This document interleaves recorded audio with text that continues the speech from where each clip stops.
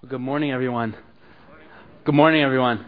Yeah, good to be here with you. It's just a real pleasure to be with you this morning. Like Pastor Sundar said, I'm one of the young guys who gets to learn from his wisdom, and it's always nice when you have someone who's willing to share of the mistakes they've made to allow you to learn and be part of that. Not that he makes many of them. A few months ago, I was in town and I emailed Pastor Sundar and I said, can we have dinner? I'm going to be there. I'm in Toronto for some school stuff. And he said, sure. And so we went to dinner. We were deciding between Italian and Indian food, and it's his turf, so he won. So we went to a small place to eat, and we were eating. And I asked Pastor Sundar, I said, is this spicy, what we're going to eat? And he said, no, it's not spicy at all. And so I said, okay. So I started eating, and as I'm eating, I realized it's just so spicy. And I'm thinking, Pastor Sundar's a liar. So I thought, when he asks me to speak here, I'm going to talk about lying. And how you should never lie to your friends. But I'm not talking about lying today, but maybe next time. Next time we'll deal with lying. But I'm actually going to be continuing in your Isaiah kind of series that you've been in. I'm going to kind of track along in a chapter in Isaiah that Sundar's probably been preparing you for a while. And I'm going to ask you a question. I want you to begin by thinking about this question. If you went home today after church and your house was gone, what would you do? If everything you found was safe and everything, your house was on fire, everything is just gone, what would you do? Who would you call? What would you tell your kids? All your security, everything that you bank on being there, just gone. What do you do? It's important to get a sense of how we would feel in these moments because that's what the people in Isaiah are feeling. The people in Isaiah are feeling that all of their security and their safety and the certainty of life has kind of been ripped away, and they're exiles. In a sense, they're waiting for God to deliver them and to walk with them, to help them to know what the next steps are. And it's easy for us to miss this heaviness emotionally of what the people are feeling in this book, right? Sometimes the Bible for us is just a book. We open it, we read it, great, I know that story, close the book, put it away. And we fail to understand what the people are really dealing with and what they're really going through. And when Pastor Sundar told me about what you're doing in the book of Isaiah and asked me if I'd come and share, and we talked about whether I would continue in Isaiah or share something else, I thought, I want to continue along in the book of Isaiah. And so I started to read through the book myself. I said, I'm going to go through the book of Isaiah and start to read it and get it right in my bones and really feel the book. And as I was doing that, I found it so difficult to track along and actually read every chapter. I don't know if this happens to you. You're really committed. You're I'm going to do this. And then you start reading, and chapter 15, I started to forget, what was chapter 14? And I'll read the Psalms, those, I need to read the Psalms back. And I found myself struggling with committing to reading through the book really diligently. And maybe you found that. As you've been trying to really learn the book and study it, it's such an important book in the Bible. And as I was going through my mind and I was wrestling with this, it dawned on me that Jesus read Isaiah. Jesus would have read the book of Isaiah. Not only did he read Isaiah, but when he comes on the scene and begins his ministry, the first prophet he would quote and say, everything that I'm going to do is fulfilled in the prophets, is the prophet Isaiah. And he has this famous statement that he uses in Luke, and Isaiah 61 says this, and Jesus says, the Spirit of the Lord is upon me, right? Has anointed me to share what God is about to do. And he says this, many of you know this passage. He has sent me to bind the brokenhearted, to proclaim freedom for the captives and release from darkness for the prisoners, and to proclaim the year of the Lord's favor. And as a church, you're kind of experiencing the favor of God. You're looking at 50 years of God's favor. Maybe some of you are here and you're feeling that you're brokenhearted. You want to believe in God's favor. You want to believe that you're going to get through a season without a job. But you're wondering when that's going to come. Jesus says that everything He's come to do, the Spirit that He leaves for us in this life, will help us to remember that this is available to each of us. In moments of having a broken heart, a feeling that we're still in bondage to certain habits or sins that have gripped our minds and our hearts. Jesus says, I can break those. And the testimony of my brother David, I think, of how you see God saying, I can break a heart, even the hardest heart I can break, comes in Isaiah. Jesus goes to Isaiah for this. And he says, I was doing this to my people back then, and I'm still doing that to my people now. And that's what he does. And that's what he offers us. And if you're here this morning, I hope that you really hear that and understand that. The book of Isaiah begins with talking about an important theme that I want to unpack this morning, which is the theme of servanthood. And there's an important servant in the book of Isaiah, and his name is Uzziah. And at the beginning of Isaiah 6, chapter 6, verse 1, this is what it says. In the year that King Uzziah died, I saw the Lord seated on the throne, high and exalted, and the train of his robe filled the temple. the kings in the Old Testament were the servants of God. They were supposed to be the servants of God. Some of them were and some of them weren't. And Uzziah is one of those special kings who lived his life trying to serve God. And if you're not familiar with who he is or the story, and you want to read this later, I encourage you to do this. 2 Chronicles chapter 26. 2 Chronicles 26 will give you the story of King Uzziah. And what it says in 2 Chronicles 26, it gives you a picture of the kind of king that he was, how he wanted God to be glorified and to be honored, and he did what God wanted him to do, and the people loved him. And the Bible says that when he was about 16 or 17 years old is when he became king. Now, how many of you know 16 or 17 years old? Old kids, right? Maybe your kids. Could your kids ever be king? Your kids can't even clean their room.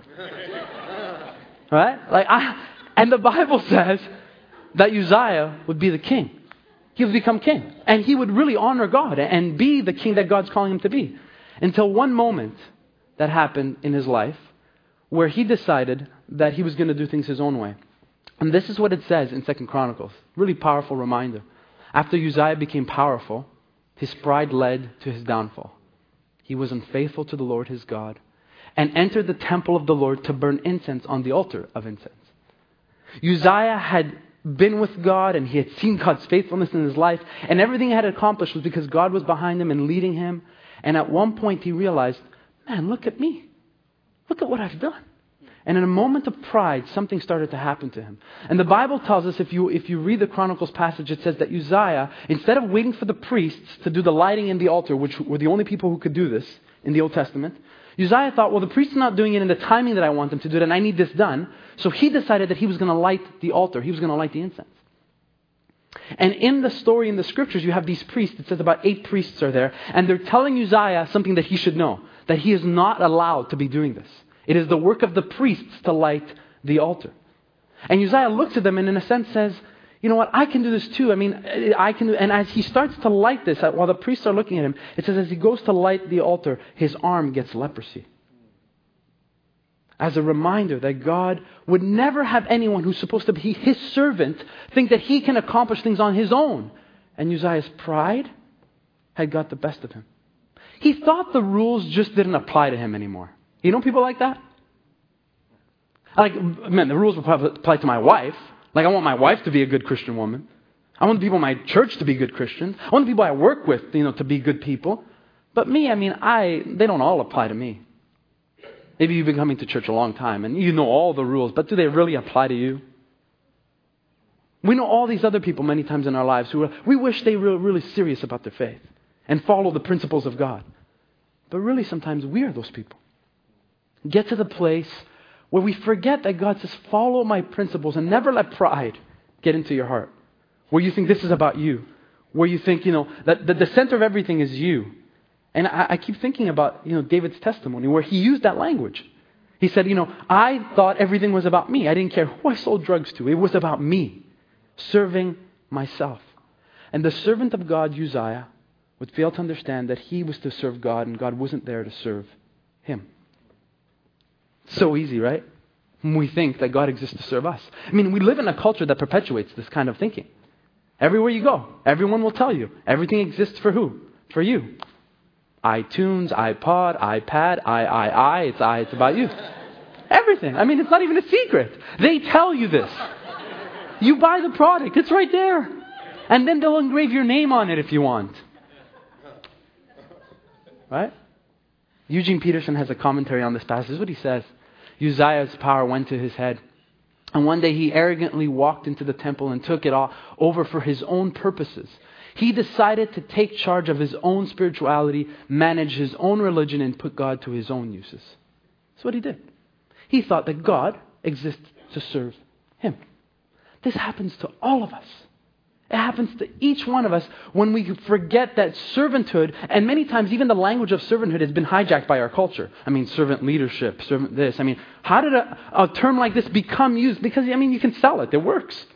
We buy the books. But the Bible forces us to think of servanthood in a biblical way. And may we never forget that we exist, I'm going to talk about this, to serve God. God does not exist to serve us. Now, don't get me wrong. The scriptures are clear that we should come to God with our requests and with our prayers and with petitions. We do that. But always surrender to the fact that He's God and we exist for His will and His purpose. That should be the posture of our heart, even when we bring our requests to Him. Right? And we need to practice this because it doesn't happen easily. A few years ago, I looked at this journal that I had, similar to Sean. I had this journal that I would write some prayers in. And I didn't do it regularly enough, but I wanted to practice the discipline of kind of writing down some prayers. And I picked up the journal a while back, and I started to look at these prayers, and I was shocked to find that every prayer that I had written down was about me. Every prayer was about like God doing something for me. I actually just prayed when I wanted something. I just went to God to pray because I wanted something from Him and I needed Him to do something. And if He didn't, then, I was thinking about not going to church. God, I don't know, the offering this week, that better come through. It's almost like you kind of go through like, God is like Santa. Like you have kind of this transaction with Him. Okay, God, you ready for this? I'm going to do this, then you're going to do this, right? And we lose the ability to have this deep relationship. It's like, God, I'm your servant. And I exist for you. And I saw this and I was reading through some of this. I'm like, how did this happen to me? How did I forget that? Prayer and my relationship with God is so much rooted about how I can serve Him. And it dawned on me that day when I was looking through my journal and thinking about this. That one of the ways we protect ourselves from this is by praying the Lord's Prayer. By using the Lord's Prayer as a guide to our prayers. Because think about the Lord's Prayer. It has very little about us. It starts talking about God. Then in the middle, there's a little section about God just giving us bare essentials, food, right? And then it's about God again. That's a good structure for prayer. It's a great structure for prayer. It's about God. He loves me, will provide. It's about God. The end. And, I thought, I need to practice this more. I need to learn and be careful that my prayers don't become about me. That I think that God is there for me to use Him. And Uzziah, that's what happened to him. That's what had happened in his heart and in his mind. And the ramifications were huge for the people. Imagine having a king and a ruler who now has leprosy. And the image of what this meant for all the people who were looking, right? All the onlookers, all the people who saw this. And now we're like, well, the king of Israel has leprosy? Wow. I mean, God's favor probably is not on them anymore. Like the ramifications were just huge. Someone who thought that God existed for them.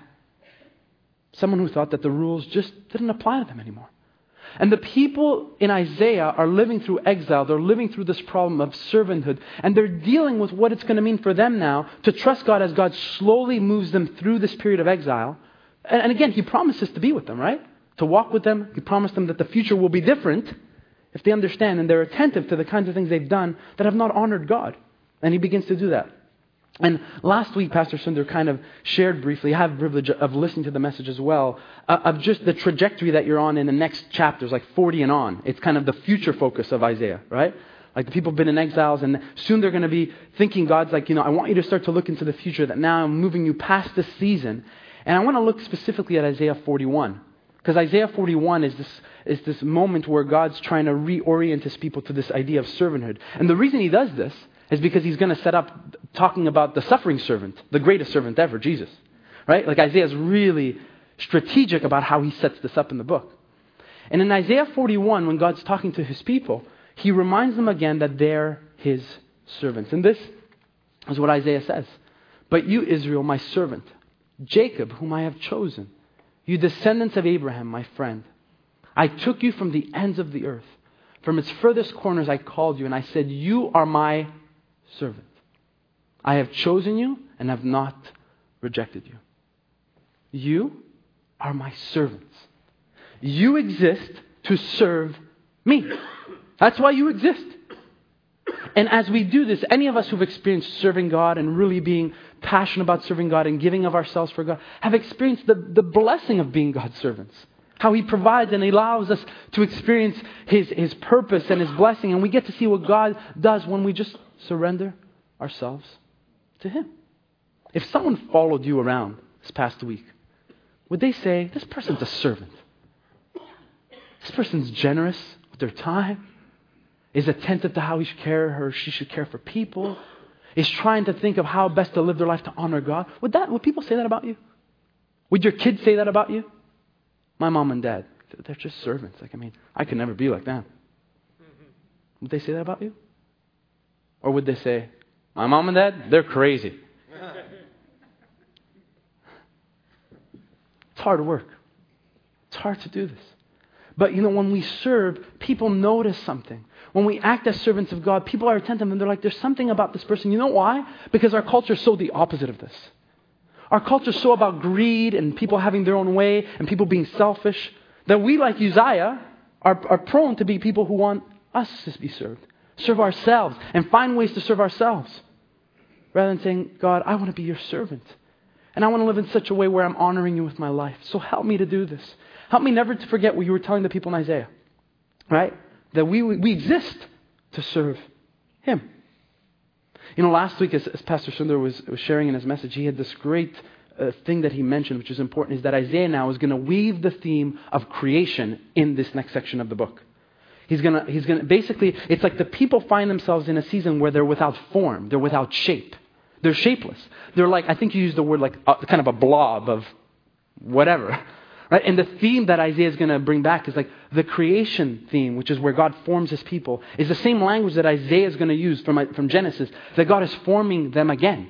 Is reforming them and reminding them. And later on in Isaiah, this is what Isaiah says. Remember these things, O Jacob, O Israel, for you are my servants and I formed you to be my servant. Right? The creation theme is going to come up right here. It's like, as I form you again, I'm going to remind you that you know what it's like when my servants think that I exist for them. Go back and read Uzziah's story. Right? You know the King Uzziah, what happened with that. So I'm going to remind you again, as we begin this, that you exist to serve me. You are my servants. And I formed you with that in mind. Meaning that we find fulfillment and purpose and meaning when we act as His servants. When we think of how to serve Him. Rather than our own selfish needs. St. Augustine, he's the great church father, has this great thing. He says, our hearts are restless until we find what? Our rest in Him. Until we really become His servants. Where we rest our identity, our purpose, our meaning is like in who God is. And so many people, I meet them time and time again. I mean, as a pastor, I get the privilege of walking with people through good times and dark times. And I meet with so many people, so many couples, especially at this time when I'm doing lots of weddings and pre-marriage counseling and all that fun stuff. Just people I meet who are just struggling with relationships and they're dying to find someone to be with and their whole identity is rigged up in some relationship they're hoping for. They struggle with just understanding this theme, that you are a servant of God first and foremost. Your identity needs to come from there. Because if it doesn't, you will spend your whole life looking for someone else to fill this void. To serve and to seek His will and to seek His purpose and to live that way all the time. And as we do this, right, Scripture's clear, the Gospels are clear, right? If we seek His kingdom first, everything else will be taken care of. Everything else will be taken care of. That's what happens. And Isaiah is trying to help the people understand this in this book. And what he does next in chapter 41 is he reminds the people of the temptation to not serve God. And he says, if you remember, the temptation that you've always had is to go back to serve idols. And this theme of idols is important, and I know that Pastor Sundar is going to unpack this more as you go on in the series. But idolatry was really how the people had gotten trapped in the temptation of serving other gods. God didn't fulfill His promises in the timing that we wanted. So we went to plan B, my plan. Right? And idolatry is the theme. And the language of idolatry in Scripture is the language of forming. Right? You see how Isaiah's unpacking these themes are going to come up time. The forming, God forms His people. Right? And the people of God, if they're not obedient, what do? They form idols. They make idols. And God says those idols, they have ears and they cannot hear. And they have eyes and they cannot see. And those of you who make them will do what? Will become like them. Those of you who make idols and serve idols, you will become like the idols you made. You will have eyes and not be able to see God at work. You will have ears and not be able to hear God speak. The temptation of idolatry. And Isaiah's going to set this all up and he's going to talk about this. And then at one point in the book, he kind of gets sarcastic with the people. And he makes fun of the idols. He says, you remember you worship those idols? So just in case you think you should go back to those idols as we move through this season. Just in case you're tempted to go back and worship idols rather than to worship me. Remember, you're my servants. Right? Let's talk about those idols. Let's think about them. That's what he says. Tell us, you idols, what is going to happen? Like, what do you know? Let's talk to your idols. Tell us what the former things were so that we may consider them and know their final outcome. Or declare to us, idols, the things to come. Tell us what the future holds so we may know that you are gods. Isaiah's like, well, you like those idols, right? Ask them what's going to happen next. Doo-doo-doo. You guys, what did they say? Oh, nothing. Okay, that's good. Why don't you guys ask them where you're going to be next year? Okay, tell me what they say. Like Isaiah's like playing kind of this game. It's like they don't know anything. God is the one who's been watching you all along. And He's been taking care of you. So the temptation will be to go back to those idols. These idols. These idols that make all these promises and never deliver. And there's only one like our God. Only one who delivers. Only one who's really attentive and knows where His people are going. And provides all the resources that they need to be His people. But the temptation for each of us is idolatry. Now, we don't have idols like the people did in Isaiah, right? Like none of us are going home tonight and getting some clay and doing our little idol thing. And if you do that, that's kind of sketchy. Okay? Right? Like we don't do that. If you don't, that'd be like, that's weird. Stop doing that. Right? We have different idols. Different idols. And sometimes our idols are things that we call nice things. Like for example, I meet so many people, and you know what their idols are? Their kids. They exist and they live their minds just about their kids. Their best school, best soccer team. My kids are going to be genius. And that's all they think about. I'm thinking, you think of your kids more than you think about God. Like they're your idols. Even good things can become idols. And those are the worst kinds.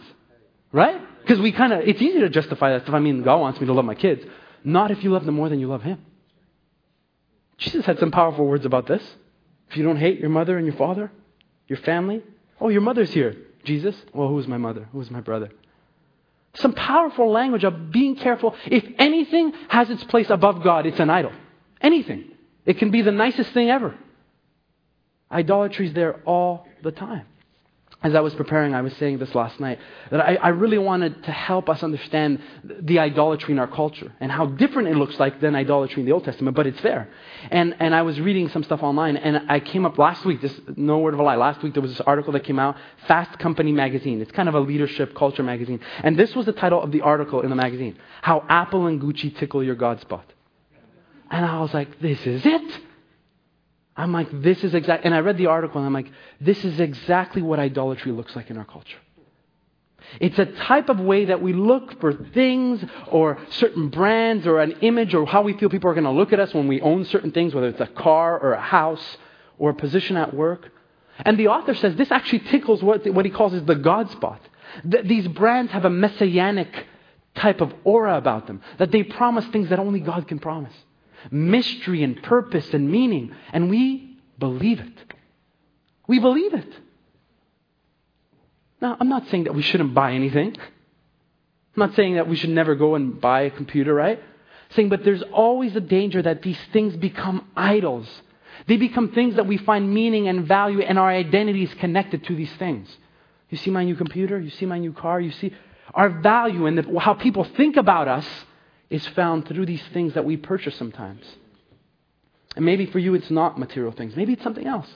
Maybe your idol is food. You go to food to help you deal with your problems. Maybe it's exercise. You're overwhelmed, got to get to the gym. That's going to help me. Whatever it is, Isaiah says, idolatry and the servants of God, never going to work, gang. Never.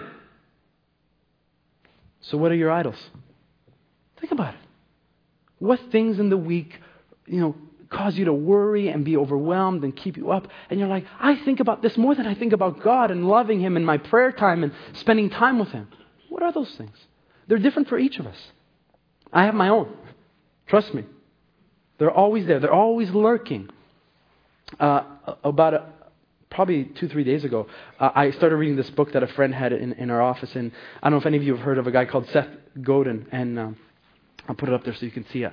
And this guy's not a Christian writer or anything like that, but he writes about marketing and the power of our culture to kind of influence our thinking around idolatry, around products. And the thesis of this book kind of caught me off guard, and there's a story in here that I'm going to read for you. And my wife and I were talking about it yesterday, and she was like, it's so true.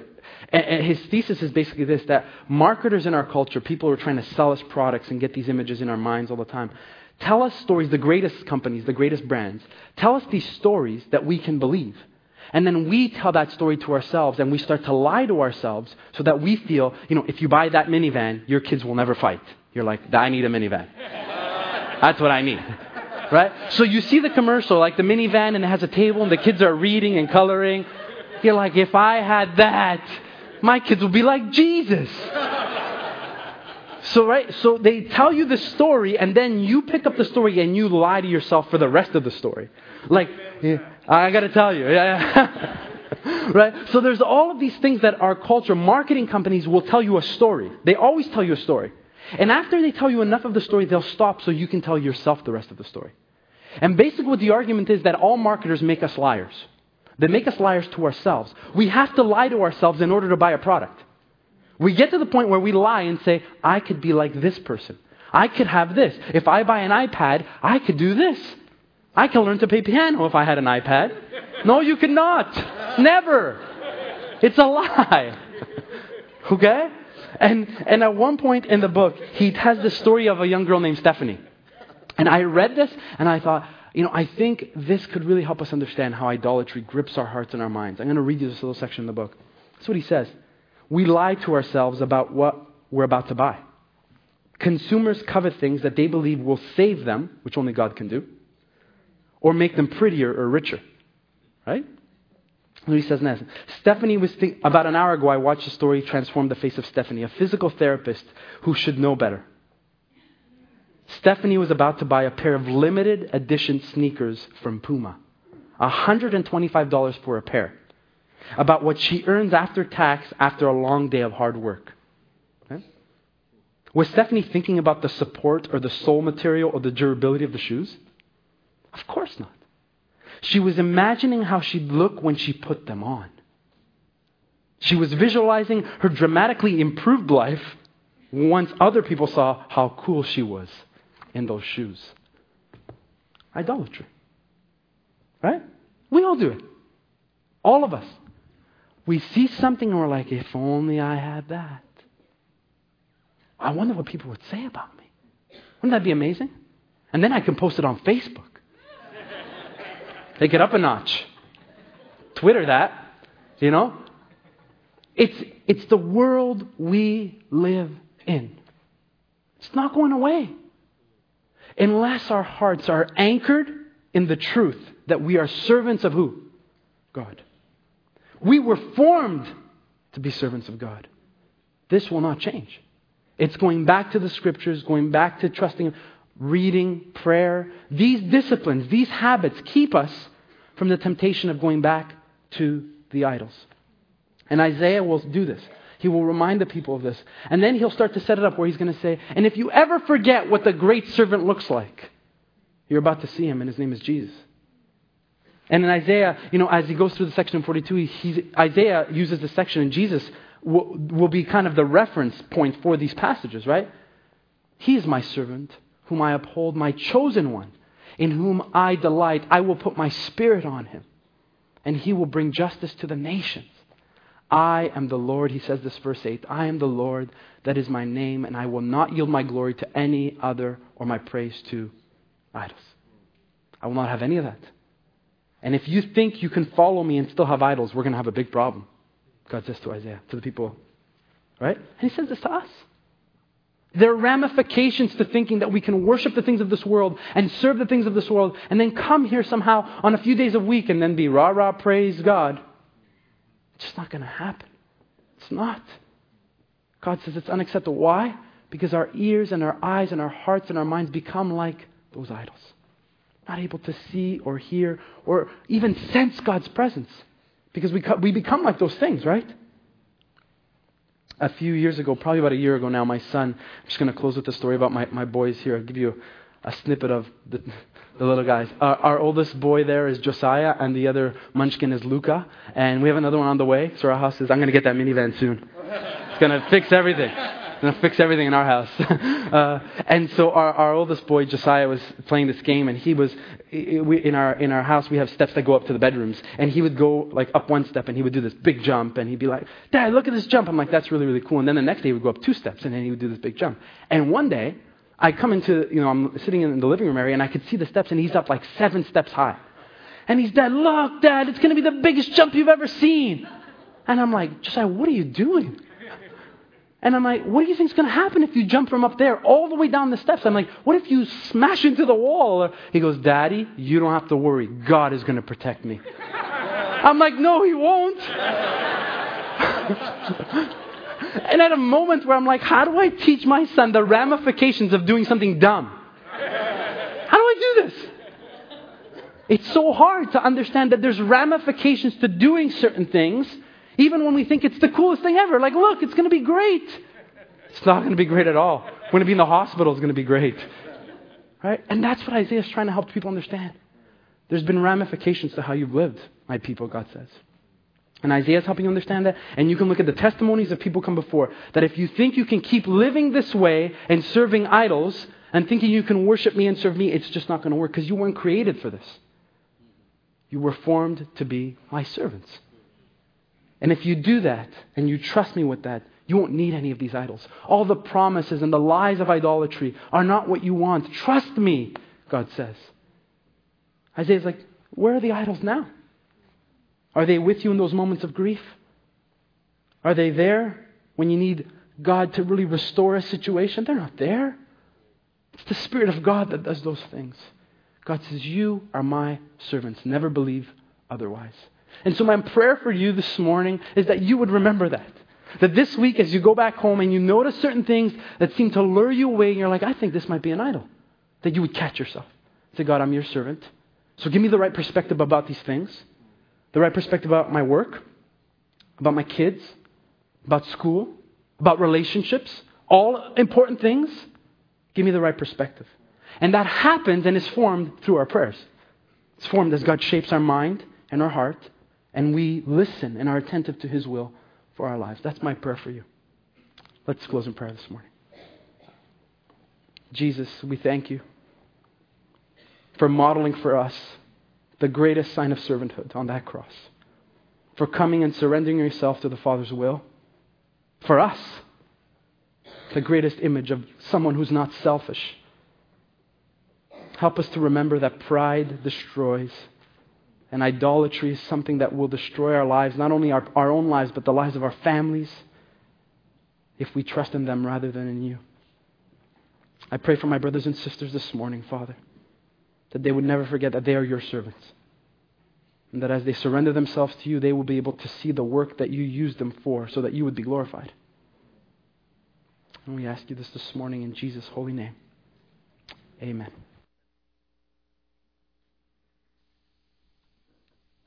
You know, when we were singing that song, it's one of my favorites. You might have noticed at the bottom, it was written in 1988. The thought came to my mind, was there anything that was made in 1988 that is an idol today? Nobody cares. But what God creates has life and has power. So that's what I want to bless you with. Isaiah 40 to 55 is about the Creator God. May you have a hunger for what the Spirit creates out of chaos in your life. Because that will never lose its power, decade after decade after decade. That's one blessing I want to give you. The second blessing I want to give you is ties Uzziah with something that happened in Dominic's life. You remember his problem was he couldn't wait. He wanted to get on with it. Impatience was the problem. So much of our temptation to give in to the idols is because we cannot wait for whatever it is. One more month, one more year, one more decade. An interesting thing aside, which I didn't know, when I was away on sabbatical in 2009, apparently Dominic sent an email to this church saying, can I get in touch with Pastor Sundar? I never got the email. A year later when I came back, I wrote to him.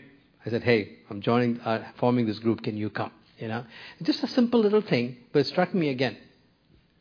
When God wants to do what He wants to do in your life, He's able to do it easily. He can get past people who forget, emails that go past. Don't have to be anxious. And so that's the second thing I want to bless you with. I want to bless you with the long-suffering and the patience of Christ so that you will not short-circuit God's perfect, excellent, and timely work in your life. Go in Jesus' name. Amen. Greet our brother. He'll be out there in the lobby.